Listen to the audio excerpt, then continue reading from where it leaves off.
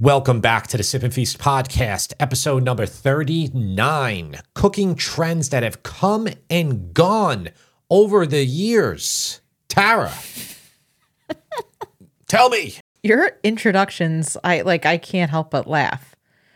They're so over the top enthusiastic that it's just so funny to me. It's funny you say that because I was wondering if the podcast, the previous podcast, number 38, was that a little dour? Was that a little not so positive?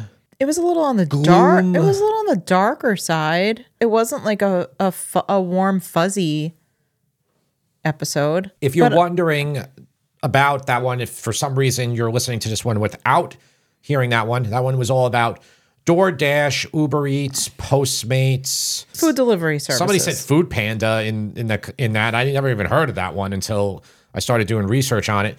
Anyway, it was about that, about how they're, not making America, kind of destroying America, like representative of problems. I mean, look, we didn't really give solutions in that episode. At the same time, I mean, really the major conclusion was make more of your own food, which is kind of what we teach you to do all the time anyway. Right, Tara? Yeah. We're pretty much about solutions, and cooking your own food is a real big part of that.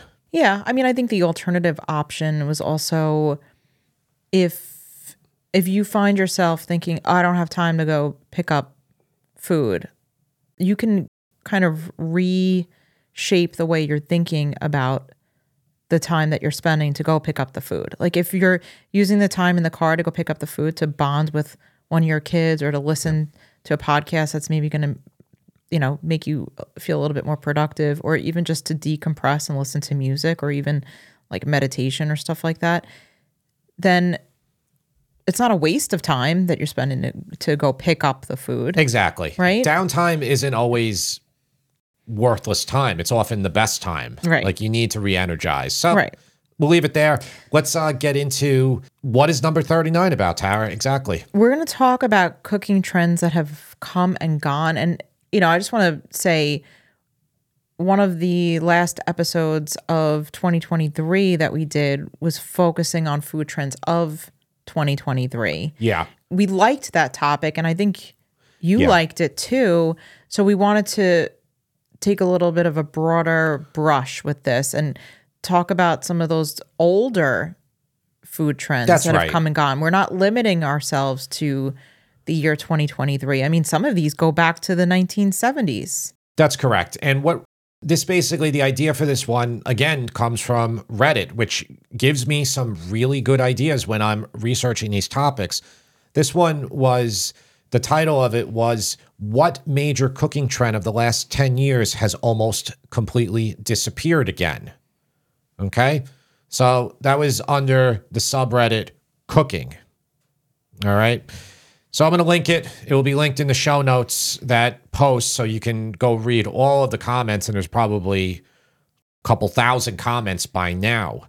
So we came up with, through there, and some of our own ones that we think are really good for this. And, some of these might be things that you're like, Jim, that's not a trend that's gone. I do that all the time still. Well, guess what? A lot of these that we're mentioning here, we still use too. We're not on the cutting edge of trends. Definitely not. I wear that badge with pride, okay? I don't want to be at the restaurant that has a bunch of influencers talking about it on TikTok or Instagram. I'd rather do anything but that. I mean, that to me that would be horrible. That would be like purgatory. No, I never go to those places. So the same way as I don't go to those really quote unquote trendy places, I don't really adapt very quickly to food trends either. I am hyper aware of them because this is what we do for a living. Mm-hmm. No, when it just comes out, and if you ask me, Jim, when are you going to make the video, for gold leaf steak? My answer will be never, even though that is a thing. Actually, gold leaf is a thing. So we have a list of about 15 of them, I believe, and Tara is going to kind of like we're gonna like kind of rapid fire them. They are not in any particular order. They're not. We're not ranking them. No. All right. So the first food trend. It's a little exciting.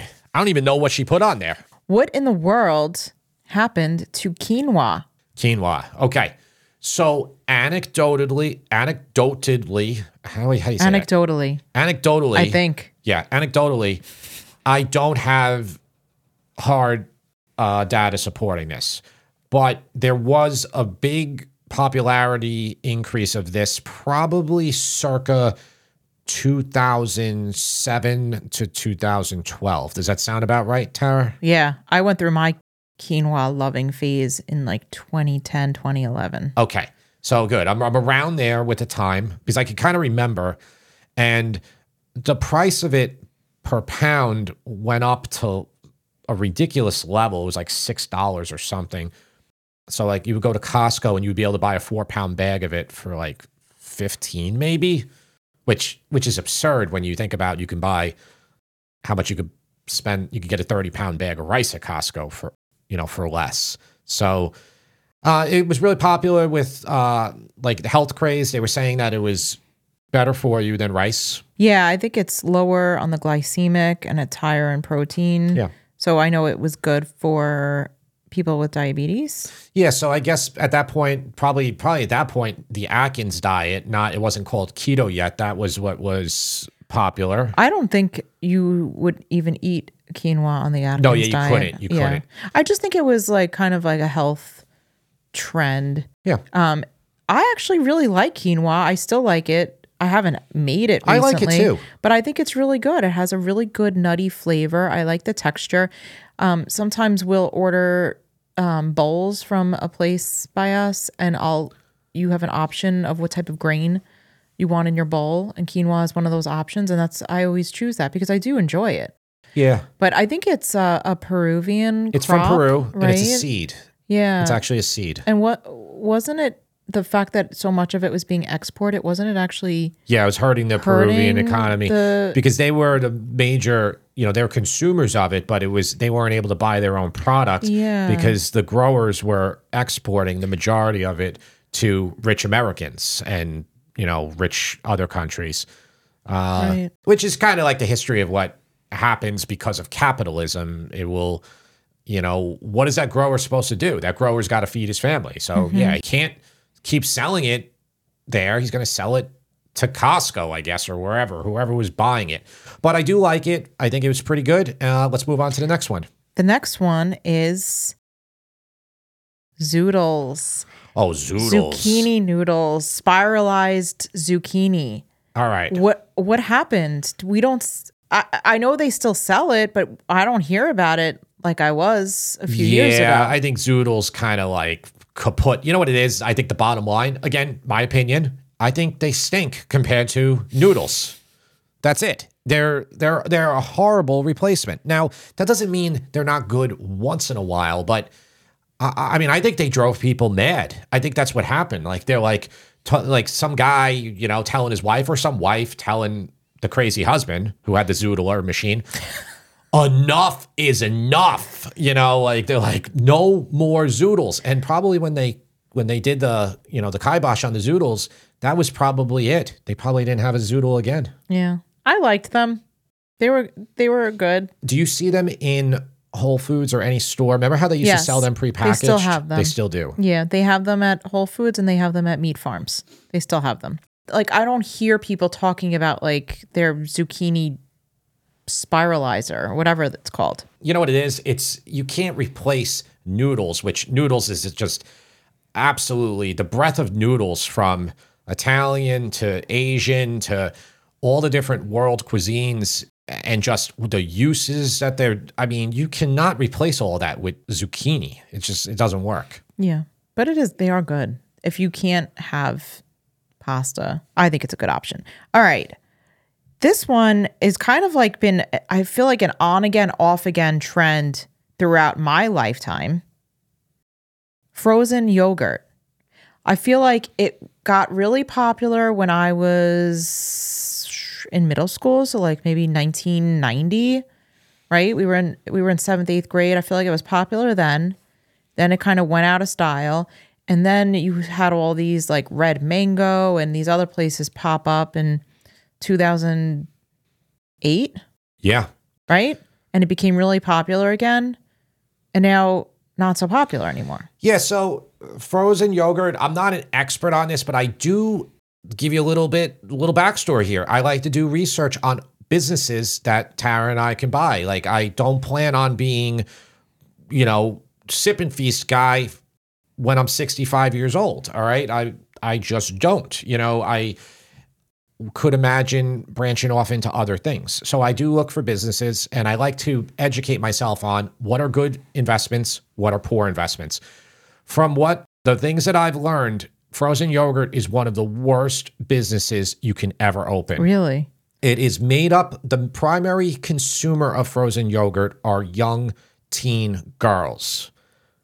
They come in, they ask for samples, they destroy your place, and your raw material is extremely expensive. It's dairy. Yeah. Oh, And it that's true. spoils Yeah. fast. Even in frozen form? It's what I read, okay? Okay. Now, you can debate. Maybe some of the things the person put out there was wrong, but they were actually talking about, these are like investment groups, what they invest in, and they were saying that it is one of the worst investments. There are other really bad investments. To be honest with you, opening a restaurant in general, any food service is a poor investment, according to the research that I've done. And I got to tell you, I think it's true. I do. And it's always pushed me away from getting involved in anything. But I actually heard that frozen yogurt is one of the worst ones. Now, as far as the companies that Tara's talking about, I remember when we were young, there was a company called TCBY. Yeah. The country's best yogurt. The country's best yogurt. So that was like the first company. And then I think they went through Chapter 11 or whatever.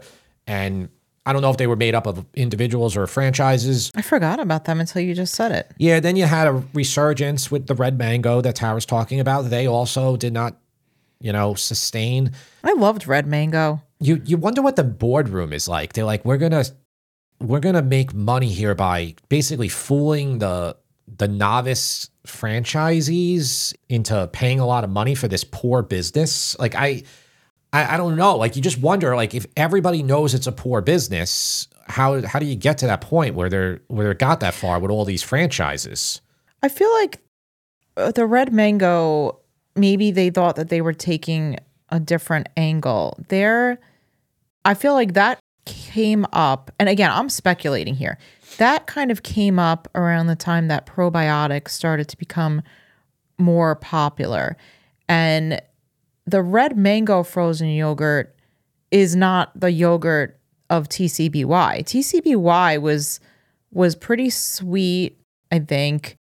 Didn't taste any, like, there was no tanginess or anything to it that you would have from something that was maybe a little bit more rich in probiotics. So maybe Red Mango was taking the approach. Their flavors definitely had that tanginess to it. I get what you're saying. So I'm just speculating here. Maybe they were kind of capitalizing on the probiotic. Yeah, but that's also trend. But that's also a fad. And is that, I don't even know if we have that on the list. Yeah, I don't want to spend too much time on any individual one. You might be right about that, Tara. Like, I don't know if like that's a differentiator. Yeah. I mean, I really liked Red Mango when they were around. The thing you have I to, wish they were still around. but that's also the thing that I think that a lot of business owners or novice business owners or wannabe business owners don't grasp. What you like doesn't matter. That's true. Yeah. So, I mean, but I wasn't an owner. I was a consumer. No, you are. Yeah, but I think a lot of these owners were consumers, and then they thought it was a good idea, and maybe they didn't do the research. I liked it. Oh, that's all that matters. I probably contributed to a lot of their business. All right. The kale chips. Kale chips. They used to be everywhere, and now I like those. They're relegated to one tiny shelf in Whole Foods. It's crazy how things have changed with that. They were so popular, I would say circa 2005 to 2010. I think a little later. Okay. James was already born, and I feel like that's when you go to the store, you were getting hit left and right with kale chips. So he was born in 2011. Okay. So maybe a little bit later. The brands that Tara used to buy, which I thought were awfully expensive even back then, they were like, I mean, you're buying air essentially, because the kale is not, there's no calories in kale to begin with. So it's like, if you want to look at things from a caloric perspective, if you're letting $6 leave your pocket for, for a thing of kale, I mean, a bunch of kale, that's one thing, but this was not a bunch of kale you were getting. This was they probably made 10 or 12 of these $5 bags of kale chips from one bunch of kale. So, I mean, the markup's insane. Maybe people just got bored of it. I don't know. I used to actually like them. I really liked them.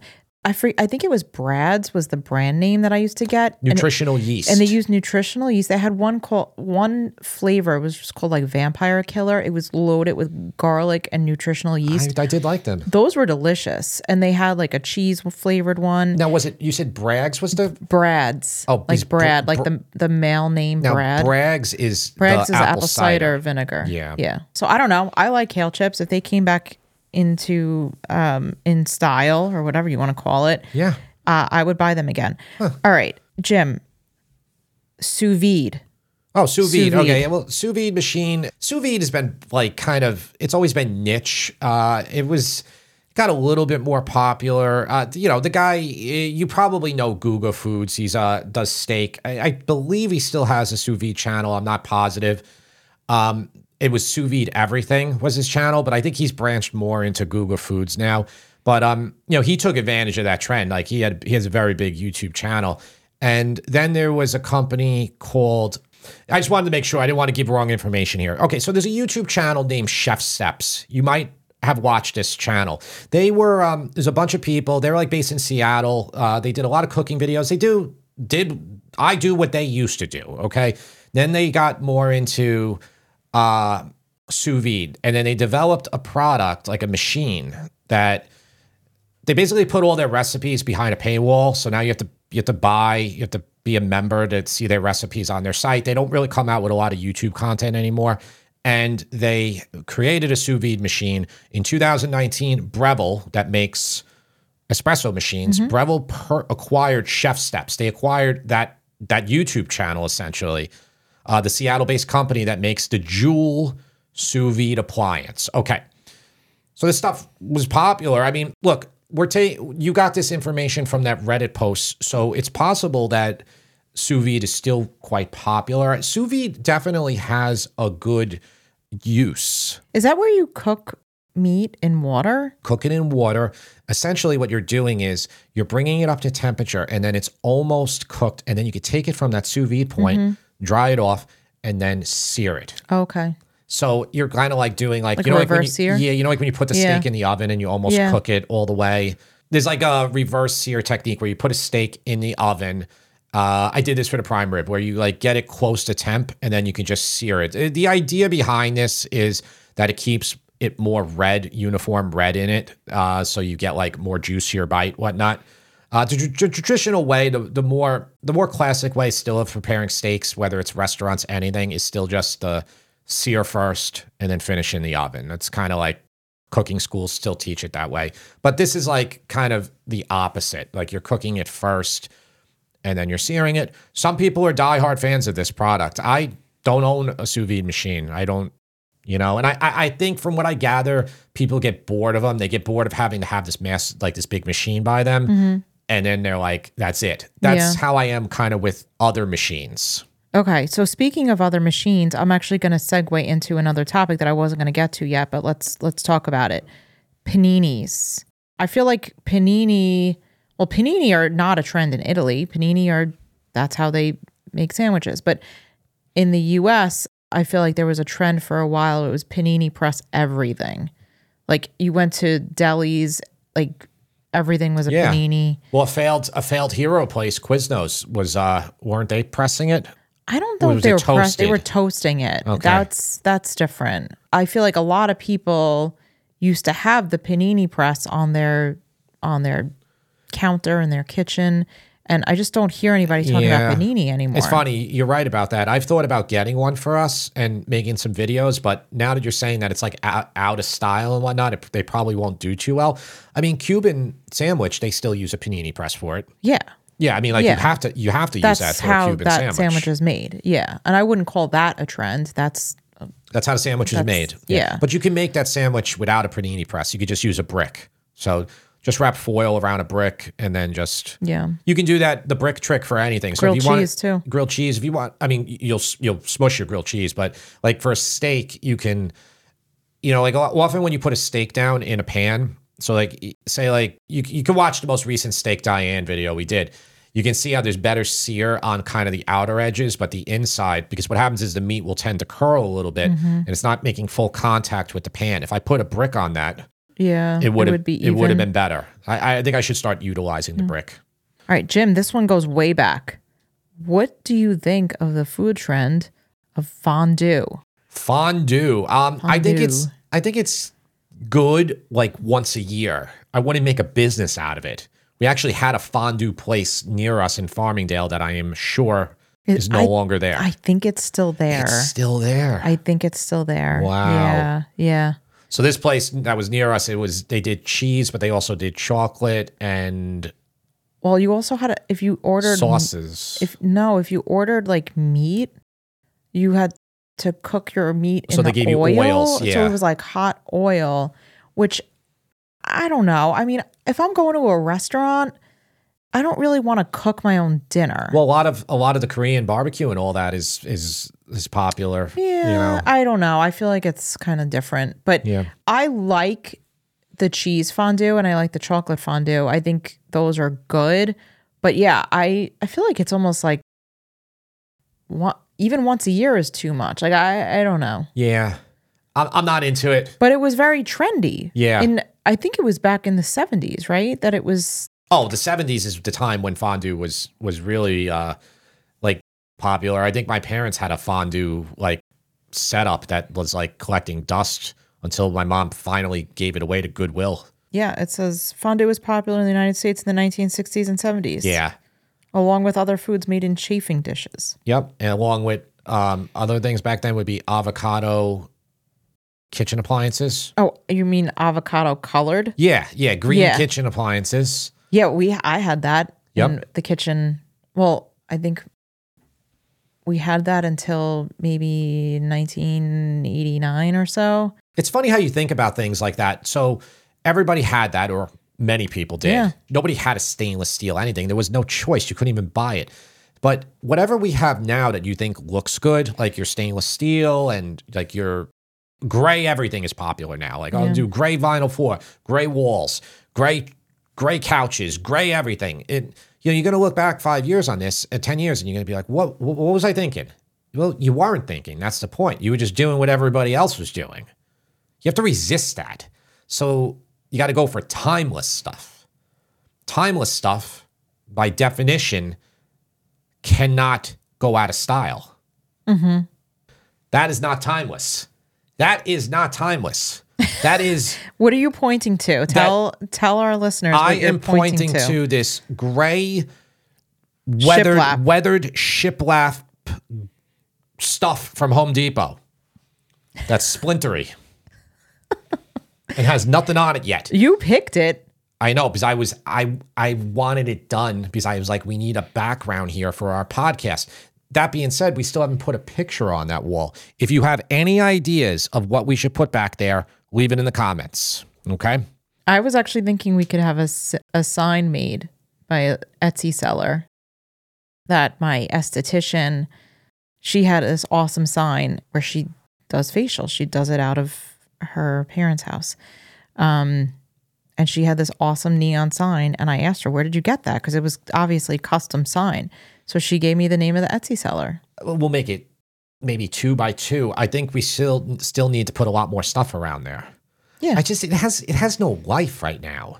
It's so barren. It's like, it's just, you can't call it sterile either, though. It's like, it's splintery, but there's nothing back there. There needs to be something back there. I think we need some like pictures or something. I don't know. I feel like we're in New York. We're on Long Island. I don't know. Maybe we get some like. You want the beachy stuff. Well, but that doesn't go with the podcast. No, it does not. Maybe we get put up some pictures of food from the website. The pictures of food that you take, that you own the rights to. That's a good idea. Why don't we just put pictures of food up? All right, that's a good idea. I don't know. What? Tell us what you think. Yeah, tell us what you think. And by the way, we need help. So help us. We do need help. We need lots of help. And I need a lot. I just want to, she got me thinking about Long Island and the looks and everything. Did you see the movie on Netflix? Tara, tell me the title. I forgot it already. Leave the World Behind. Leave the World Behind with Julia Roberts, and I can't remember the rest of the people. Ethan Hawke. Yeah, but who's it? What you got to tell the other guy's name? He was the good. That's the thing. Like, if you're not gonna, let me. Well, I didn't recognize him. Just get the cast. Mahershala Ali is his name. Okay, so Ethan Hawke, Mahershala Ali, Julia Roberts, and kind of a cameo by Kevin Bacon. Oh yeah, I forgot Kevin Bacon too. Yeah. Kevin Bacon plays like the white, like gruff, prepper guy. Doomsday prepper. Doomsday prepper guy. It was good, but why did they get Long Island so wrong? That was my biggest problem with it. Like, first of all, I don't know. That ain't Long Island. And that is definitely not Long Island where they depicted it being. Okay, Well, being able to see the city from there. No, so the house that it was supposed to take place at was a home in Old Westbury, which is on Long Island. Then they also filmed footage out in Wading River on like the farm road, which is an hour and a half from Westbury. Yeah, so think about the distance. Tesla, and I'm not giving any spoilers here, but like there's a scene with a bunch of Teslas that was filmed on Bay Parkway near Jones Beach. Okay, so on the South Shore. On the South Shore now. And then the scene where they're on the beach, there were trees and rocks on the beach. And I was like, that's not the Hamptons. Yeah, I thought it was supposed to be the Hamptons originally, but I don't know where it's supposed to be. It's supposed to be like a fictional town called Point Comfort or something. So I'm like, there's rocks on that beach and there are trees there. There's no way that is the Hamptons or any South Shore beach. And sure enough, we looked it up and it was Sunken Meadow. That's where it was filmed, Sunken Meadow State Park. Yeah, so everything's wrong about it. Like, you would think that, like, if everything's wrong there, how much other stuff? But I still liked it. I still kind of liked it. It made you think a little bit. As far as, like, where that could have taken place realistically and being able to see Manhattan from there, maybe Port Washington, but can you see from there? I don't know. It almost looked like it could maybe Port Washington, but I don't know if you can see Manhattan that clearly from there. Yeah. Maybe you can though. Isn't there a ferry from Port Washington? Like, don't people? I don't know. Yeah. There's a ferry. There used to be a ferry from Glen Cove. From Glen Cove, yeah. But Glen Cove is east of Port Washington. I was almost thinking in Queens, Bayside. Yeah. That area. Like, what is it? Little Neck? Is that what it is? Douglaston? Maybe, but I don't even know. I feel like that was like a fictional GI. What is it? Not AI, CGI. Yeah. It was. So it's just like, I can't even get my words out today. It's like nobody. Again, if it's for an audience, it's not from it's not from New York, isn't from the city, isn't from Long Island, isn't from New Jersey, because everybody here knows like the geography. Then I guess you're like, all right. But if you know anything about the geography here, it's like, this doesn't make sense. None of this makes sense. If you're a Long Islander and you see a beach that you think is supposed to be the Hamptons and you see the rocks, you're like, all right, that is definitely not South Shore. We really, really went off on a tangent. That was only a few minutes, though. Let's bring it back. All right. Bring it back. All right, let's bring it back. Superfoods. So I'm talking about goji berries, acai. What are some of the other superfoods? The green powders, whatever they are, that people buy. The juices. Spirulina, the juices. I admittedly, I was never into any of this stuff. I think Tara was for a time. One year, the Easter Bunny brought the kids chocolate-covered goji berries, and it didn't really go over that well, and they were a little disappointed. Yeah. That was when the Easter Bunny knew I was going through my health Your phase. health kick? My health kick. I'm a skeptic by nature with all this stuff, so it's, you know what it is? I think extraordinary claims need extraordinary proof. And, again, call me a skeptic. If this stuff worked, pharmaceutical companies that own everything about us, they would already have drugs patented and be selling it to us hook, line, and sinker. I don't think that you're not going to find these like magical remedies through them. But, it was good marketing. People like them. As far as having a business, if I had an acai berry place right now, I'd be a little worried. I'd be a little worried that probably that trend has kind of, like it's out, it's going out. It's I not. do like it's those not working bowls anymore. though. Like the acai bowls. Well, again, you're talking about you like the yogurt too, though. I know. I'm not. I guess I'm not the best person to. I think it comes down to durable versus trendy. You can make a lot of money being a business owner with trends if you catch them at the right time. Yeah. But if you're like kind of like hot potato, the last one holding it, then it's not necessarily the best thing. Enough about acai berry. Moving on. Okay. Here's an interesting one. And this also kind of goes back to, I think, like the 1980s.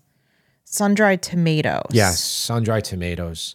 Are sun-dried tomatoes still in style, or do they have a stigma that makes you think, oh, that's like very 1980s? I don't think of 1980s. I think of 1990s with sun-dried tomatoes. But for all I know, they could have been popular in the 80s. Maybe I'm crossing my decades. I don't think the 80s is correct. You're probably right. It is. Yeah. Most likely where you got that info was from some young person on Reddit who wasn't alive during that time, because the 80s sun-dried tomatoes. No, you're right. Because when I think back to when I first started having sun-dried tomatoes, my mom would make them all the time, and that was definitely in the early 90s. She would always, like, if she ever had guests over, she would always put out sun-dried tomatoes with like little squares of bread as like an appetizer. I mean, I worked in like the first place I worked at, like, I mean, I worked at one place prior to that, but I was a dishwasher. But the place that I worked the deli counter and stuff, which is like basically like my first real job, they had sun-dried tomato everything. And that was 1995, I think, or 94. Didn't they have a sun-dried tomato bread? They had a sun-dried tomato bread. It was actually really good.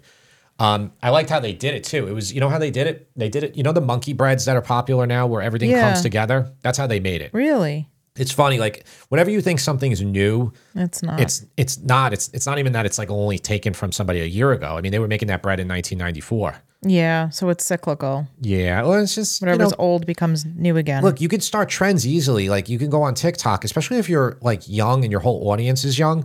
They have no experience with anything that happened more than 10 years ago. So you can pull stuff from like the early 2000s and be like, I'm bringing this new thing to you. And they'll all be like you see it all the time with songs. Like there'll be like a song that becomes popular, like that 80s song in Running Up That Hill. Yeah, in the Stranger Kate Bush, Things. They're all like, this is the Stranger Things song. And people are like, no, it's not. It's not the Stranger Things song. Like, or Metallica when they put it in Stranger Things too. Yeah, Master of Puppets. Yeah, they're like, oh, it's awesome. Like this song's been around for a long time, The song was awesome way before Stranger Things had anything to do with it. Do you want to talk any more about sun-dried tomato? Because I feel like that's an ingredient that we use quite a bit. Yeah, I know they're trendy. I know they were trendy. I know they definitely have a stigma attached to them now. That being said, I mean, certain things they're really good with. I mean, a place we really like, and I made the recipe for it recently, but it's not out on the website yet. It's a sun-dried tomato tapenade. And the place we go to, I'm pretty sure that they use sun-dried tomatoes that are unadulterated. So they're not packed in oil. And I think they put them in a food processor with a ton of really high quality Parmesan cheese and extra virgin olive oil. And then they serve it to you with the best crusty bread. And it's so good. So, I made it the other day. I used jarred stuff. I just drained them. And, and the kids loved that version too. I put basil in it to make it a little different than theirs. Yeah, I thought it was really good. But we have pastas with sun-dried tomatoes. I mean, listen, so they're out of style, but then this is another one, Marry Me Chicken. Okay, Marry Me Chicken is not the real name of that recipe. I had that recipe on the site for years, and I was calling it creamy sun-dried tomato chicken. And then I'm like, Tara's like, Jim, you can't call it that anymore. You got to call it Marry Me Chicken because some idiot on TikTok called it that. And now I got the thing labeled Marry Me Chicken on my website, and I'm like, I'm like, we got to delete that. And we had to label it that way because when people are looking for it, that's how they're searching for it. They're not looking for creamy sun-dried tomato chicken. They're looking for Marry Me Chicken. They don't know exactly. I know what's in it. Yeah, I'm at the point where I want to come up with my own original like recipes where I call them like Jim's Burger or like Jim's Chicken, and then maybe 5 years from now, some person on TikTok's renaming those. Yeah. And they're like, that's Jim's chicken, you know? What are your feelings on deconstructed food as a trend? Is it still a trend? Is it a trend? We don't go to enough of these fancy restaurants. We went to this horrible restaurant in Minnesota that did something like that. And he was like, you know, honestly, they went out of business, which I'm kind of happy about because I was so annoyed with the experience of how little amount of food we got. And it was like deconstructed. So I guess it could be fine if you get enough food. So just so you know, if you're like, Jim, you're not even defining what deconstructed is. All right, let's define deconstructed. All right, and I've done some recipes like this. So braciole is a good example. So braciole is typically top round, which you might know it as London broil. You take a thin slice of it, or you just, pound it out really well with your meat hammer. And then you will season it up, salt and pepper, and then you will put a bunch of stuff in it and you will roll it up, tie it, or use toothpicks, sear it, braise it then in a delicious Sunday sauce or Sunday gravy. It's a very, very common recipe, okay? It's called braciole here in America. It's in Italy. It's called involtini. It's popular in all different parts of Italy, I believe. And other cultures have one too. Like Germans have roulade, right? Roulade? Roulade. Am I right? I don't even know if I'm right. Maybe Germans have roulade, and then there's French's rouladon. No, you're right. It's rouladon. Okay. It's bacon, onions, and pickles wrapped in thin slices of flank steak. Yeah, sounds good. What is roulade? Where did I grab that from? Roulade must be the French version. Oh, yeah. Yeah. So I mixed it up. Anyway, if you want to do a deconstructed braciole, that's delicious. So in my braciole, I do cheese, like grated pecorino, parsley, pine nuts, okay, pignoli nuts. I use raisins. So Sicilian versions, most of the time will have like currants in them. So you use raisins here. It's easier to find, but you could use currants if you could find them. And then I put in a little bit of garlic too. I make a little paste, breadcrumbs, and it's delicious. You can sear your piece of top round. Don't roll it, just sear it, okay? Take those out of the pan. Then, deglaze, put your onions in, all that, make a sauce. Then put your beef back in there and then add in some of those ingredients that we're going to go into the braciole and you braise it together. Now, I've made it this way and it was delicious, right? Yeah.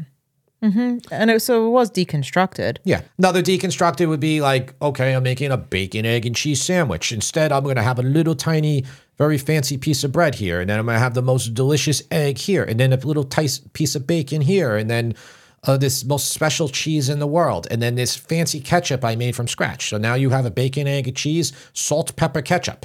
Deconstructed. All right? I don't know if that's necessarily a good example, but it's done. Yeah. It's done that way. Yeah. Okay. It's basically you're making every ingredient like, okay, better than how it was. Mm-hmm. I get that. I don't know. I think it's kind of a cool thing, but yeah, I don't really hear about deconstructed food as much as we used to back years ago. So I guess that trend is kind of come and gone. Yeah. Here's another one. Bacon everything. Bacon cupcakes, bacon beer, bacon this, bacon that. Was bacon a trend and has it come and gone, or is bacon something that transcends trends? I would suppose you have to look at Google trends to know the search volume on bacon, like over time. But I would say that the trend of it being in everything probably has definitely gone away, Have you ever had a bacon cupcake? No, but I think a little piece of the bacon on top would be good. But are you talking about using the bacon fat in the cake mixture itself? I'm talking about like a maple flavored cupcake, but that has like bacon bits on top of the frosting. That sounds good. It is delicious. Yeah, that sounds good. I have to tell you, it's excellent. Have you ever had bacon in a Bloody Mary? I've seen them make some like fishbowl Bloody Marys and put a whole bunch of stuff in, and then like a big couple long pieces of bacon. When I was in Nashville, I ate at some place, Family Wash, I think the name of it was, for like a brunch thing.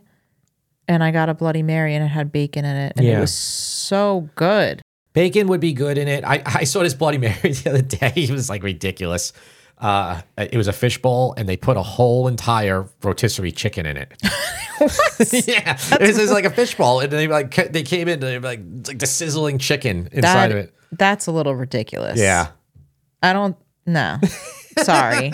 I mean, good for you if you want to have it. I wouldn't begrudge you your rotisserie chicken and your Bloody Mary, but for me, I don't think I'd want that.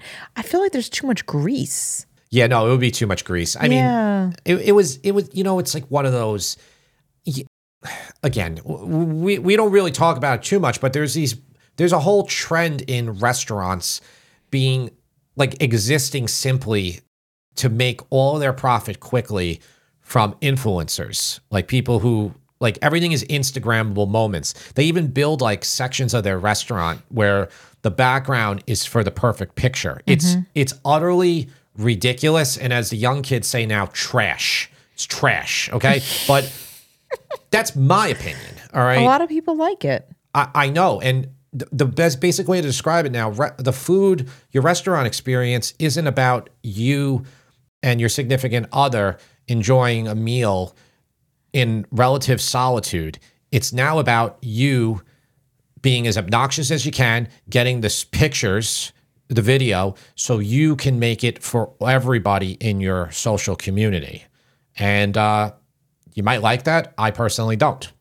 Yeah, I feel like before we did this for a living, I would take more pictures of my food and put it up. I don't know why. Why would I do that? I don't even do it anymore. But I don't do it anymore. Yeah. I just want to feel ridiculous. I just want to enjoy my food now. Yeah. I feel ridiculous doing it. Next one, and I still see these sold in the stores, but I don't hear about them as much. Shishito peppers. I like shishito peppers, but I agree. I definitely think you're right. They're not nearly as popular anymore. Yeah, I love them. They're good. I think they're so good. You do them in a pan with a little salt. I like them. You used to put them. Do we still have this on the website? Yeah, with the chicken sandwich. Yeah. That was like the best chicken sandwich I've ever eaten. People love that chicken sandwich. That's delicious. I know. All right. I got to redo the photos on that one. Can you make that soon? Yeah. That had shishito peppers on it. It did. So good. Okay. Sourdough. Sourdough baking in general, I guess you could say the trend has declined because it exploded during, lockdown the last few years, and people wanted to like gain a skill. So one of the best skills, and definitely like a skill that is good for an introvert, is to bake your own bread. So people would remember when we were getting deliveries of all the ingredients from the stores? Mm-hmm. Remember that? You had to get all that. So people would be like, where can I find like 3 pounds of yeast? Who knows the deal on where I can get 50 pounds of bread flour? It was like back alley deals, contraband. Getting it. We had a place around here that used to do like haircuts for people, be like, what's the password, and get a haircut. Yeah. But I'm telling you, that's probably the reason why sourdough became so popular. And, now people can go and buy their loaf of bread at the bakery again easily. Sourdough is a good... I feel like sourdough is kind of timeless, though. All right, Jim. So there's a lot of trends that we could have talked about that we just don't have time. Why don't you just rattle off the last ones, even though we won't get to them? I mean, deep fried turkey, cupcakes... Yeah, cupcake places have gone out of, a lot of them have gone out of business. Again, you can feel bad for these places, or you can say that the market capitalism is working the way it's supposed to. What are you supposed to subsidize a cupcake place forever if like nobody's going anymore? Yeah. I mean, I just think that a lot of these ideas are just ill-conceived. Juicing, I mean, don't people still juice though? Don't you buy juice? Don't they have those juices at Whole Foods still? They do. Yeah. They do. I feel like it's not as popular as it was a while back, but I think people still are doing the green juice thing. I got to do the green juice thing. I think we should do one together. Maybe we could have an episode where we start off the week doing a 3-day juice cleanse, and we actually record the podcast episode on the 3rd day, and everybody who's listening can hear your stomach growling. Well, this is what we should do. We take pictures of not Tara, me, because I'm the one who's got the belly, and I'm gonna take a side profile with my belly sticking out as far as possible. far as possible. Please don't. I'm just gonna look like the worst I've ever looked at. Like just woken up, my hair will be all over the place. Like I'm gonna like shave like half my beard and just like I'm just gonna look like a homeless person. And then I'm gonna like work out for like 2 months. I'm gonna go to like the tanning salon and like I'm gonna like get like my eyebrows done and everything. And I'm gonna look and then be like, this is what happens in 8 weeks when I took green juice. That's so stupid. Speaking of that, though, I think we're going to do a taste test or two on the podcast. We are going to do it on. Are we going to do it on Patreon or here? We're going to do a non-alcoholic taste test on Patreon, but I think we're going to do some other type of taste test here on the podcast. And I actually thought it would be fun to get a bunch of stuff from the Italian specialty store, like packaged stuff. Like maybe we could do like the quadratini wafers, like stuff that that's like from Italy. We could do what is the effervescent stuff called? For the indigestion. Yeah. So I thought that might be fun. Like I think that would be great. Like taste testing our whole from. You can see this board here, so everything could be right here. Yeah. So let us know what you think of that idea. If you'd like, we've done taste tests before on the main Sip and Feast channel, but we kind of shied away from doing it. But I think if we threw one in here and there as a podcast episode, I think it would be fun. I think they're better for a podcast episode. I stopped doing them on the regular channel because I felt that I was attracting the wrong audience. But I'm not saying like if you like those and you watch our other stuff, you're like, I'm not saying like that's you. I'm just saying there were some people that it seems there's a group of people. There are a large group of people that only watch these type of videos and the taste tests. Yeah, I mean, and they're like, and they were getting all mad because I wasn't like abiding by like the rules, like of like the Taste Test Society or something like that. Our taste tests are very informal. They're not regulation taste tests. they're like, where's the chart, bro? Yeah. And so they're like, they're like, you spent 44 seconds on that part. It should have only been 8. I'm like, what is this? I was like, we're doing this out of our home. There's 2 of us. Like, chill out. They're like, I think the kid knows the answers already. Yeah, I know. Come on. They're like, you can clearly see inside. Remember when we put like the cardboard around? I know. Anyway. The construction paper we put around But I do think it would be fun to taste it. And I'm not necessarily saying like we should do blind taste tests here, but I think it would be fun to like get like a couple of things from the Italian grocery store and just be like, oh, these are really good. I like these. Or this. Maybe we should just include that in every episode. That's not a bad idea. We could. Let us know what you think. Tell us if you want that. I mean, we certainly don't want to do things that you're not interested in seeing or hearing. Let's move on to questions. This first question comes from Jan. I think Jan was asking about us doing an entire podcast on the topic, and maybe we will at some point in the future, but I thought this was a good question. How about a podcast about fantasy food destination vacations? Of course, various spots in Italy come to mind, but there are so many other destinations, even cities in the USA. I personally haven't traveled much in my lifetime, but I think hearing about the iconic dishes of specific places would be interesting.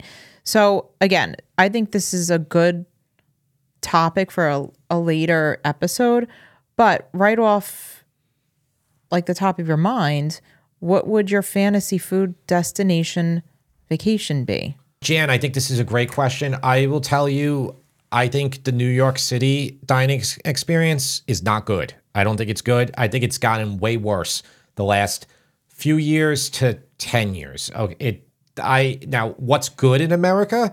It doesn't have to be just USA. I want to start in America, then I'm going to branch off. I would say it's probably New Orleans is the place I would want to go. Now, I've been there before, but I want to go again. I'd like to go with Tara.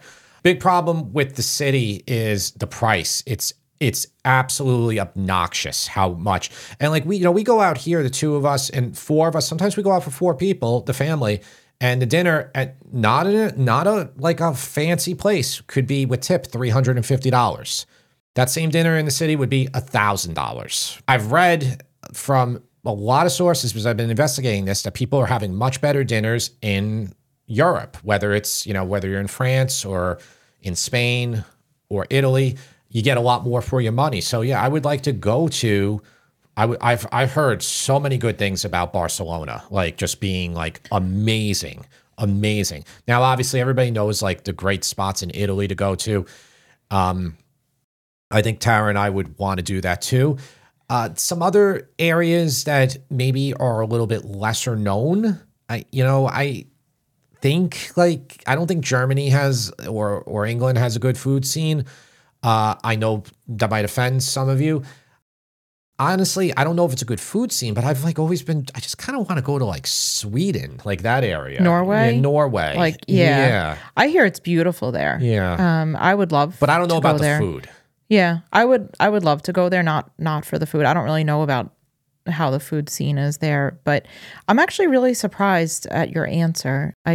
That I didn't say any of the Asian countries? I would have thought you would have said Singapore. Singapore also is on the list. I just missed it. Tara just reminded me. I've heard that the food is absolutely, I heard it's some of the best food in the world. So prices will be astronomical there though, and they always are in whether you're there or if you're in Japan. No, we've been feeling a lot of pressure, I think, with it's not even about affordability. It's been more about frustration lately with some of the prices that are being charged to us. Like we went to a place out east maybe 2 weeks ago. It was like it's kind of like a bar, but it's a dinner place. The food was so bad. It was just so bad, and it like really just left the worst feeling. I had the worst feeling after going there, and I just felt like I got ripped off. And I'm not a vindictive person. I'm not going to like go on Google and write a bad review or anything. But I don't think I'm ever going back to that place. We've been there many times, and it was good. I don't know if they were having an off day, but like the service wasn't good. Yeah. The food wasn't good. It was disappointing. And we've had a lot of other experiences like that lately. The places we can go to that are really good here, from the food to the service, is shrinking every day. Yeah. Every day. I mean, that's the truth. Yeah. Maybe it's different where you are, Jan. Maybe it's anybody else. Maybe you're having a better experience. My thoughts, though, assumption is you're not. I don't know what's going on, but it ain't good. I have to say that I've been to Nashville 4 times, and every time I've gone there, I've always been happy with the food, whether it's been Italian food, barbecue, the more farm to table type places. I think Nashville is a great food destination. I've been there 4 times. Maybe we'll put that one on there then. I've always been happy with the food there. I would also love to go to New Orleans for Jazz Fest. That's when we would go. That's when the adults go. Yeah, I would love to do that. I think definitely like the Asian countries like Thailand or Singapore, I think those would be incredible for food. I've been to Sicily. I would definitely go back there because the food there is outrageous. Yeah, I think that covers it. Yeah, I mean, honestly, I would love to go to India too. I mean, I think that would be great. I love Indian food. It's one of my favorites. Yeah, I don't know. I don't imagine a trip is going to happen there anytime soon. I think I would have to like. It's very far. Yeah, it's but like, also like you didn't throw in like Greece might be good.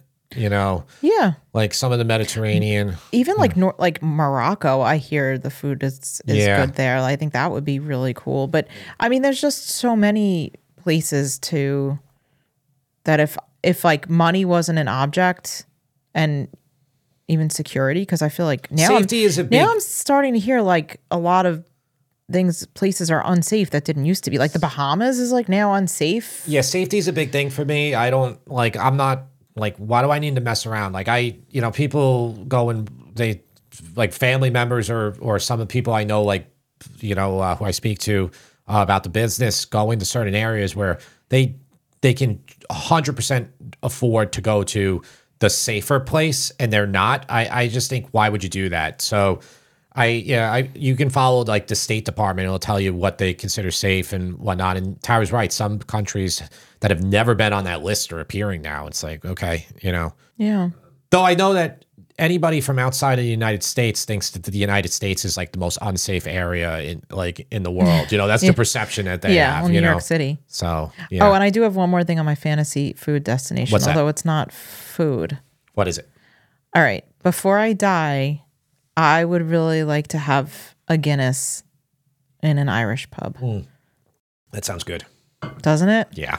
Yeah. Do we have two or one question? I have one more question. Okay. But yeah, Ireland is on my bucket list. So we should go. I mean, sure. Ireland is beautiful. Yeah, it is. Honestly, Tara, I just said it. I actually think Ireland is one of those countries that's on the State Department's list now. I know. I Yeah. heard that. So Yep.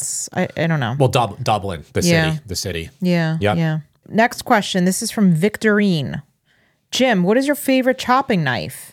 Well, Victorine, this question can only be answered by price. So they're different depending on what your price level is. I've said in the past, a good all-around knife, and it's very inexpensive, is just an 8-inch chef's knife. If you have really small hands, you might want to go for like a 6 or a 7-inch chef's knife.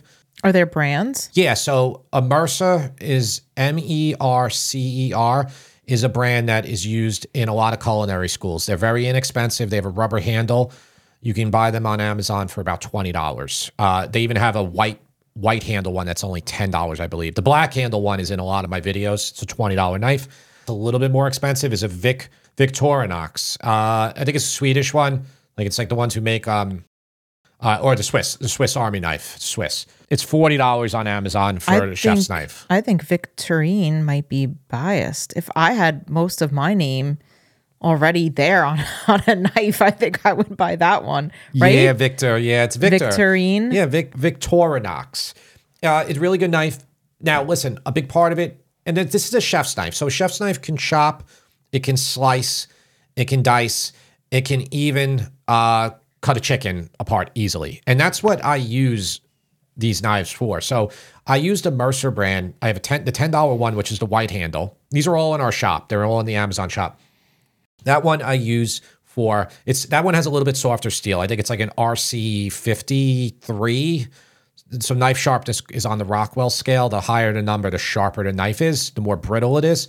So that knife being a low Rockwell scale one is easy to like ding up and stuff, but it's also easy to sharpen. So I use that to basically cut chickens, okay?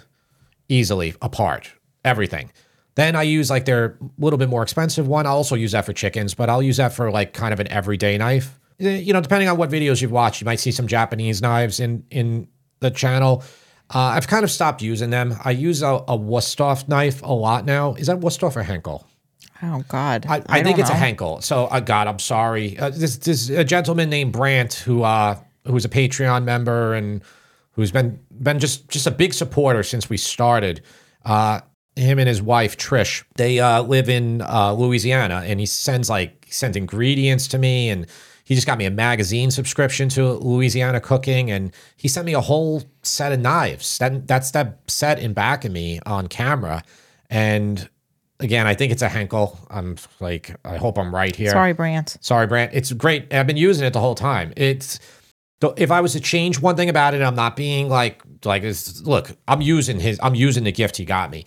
I would get a non-bolstered version. So if you look what a bolster is, it's something that will protect your hand. A non-bolster, meaning the back of the knife blade is easier for you to cut yourself.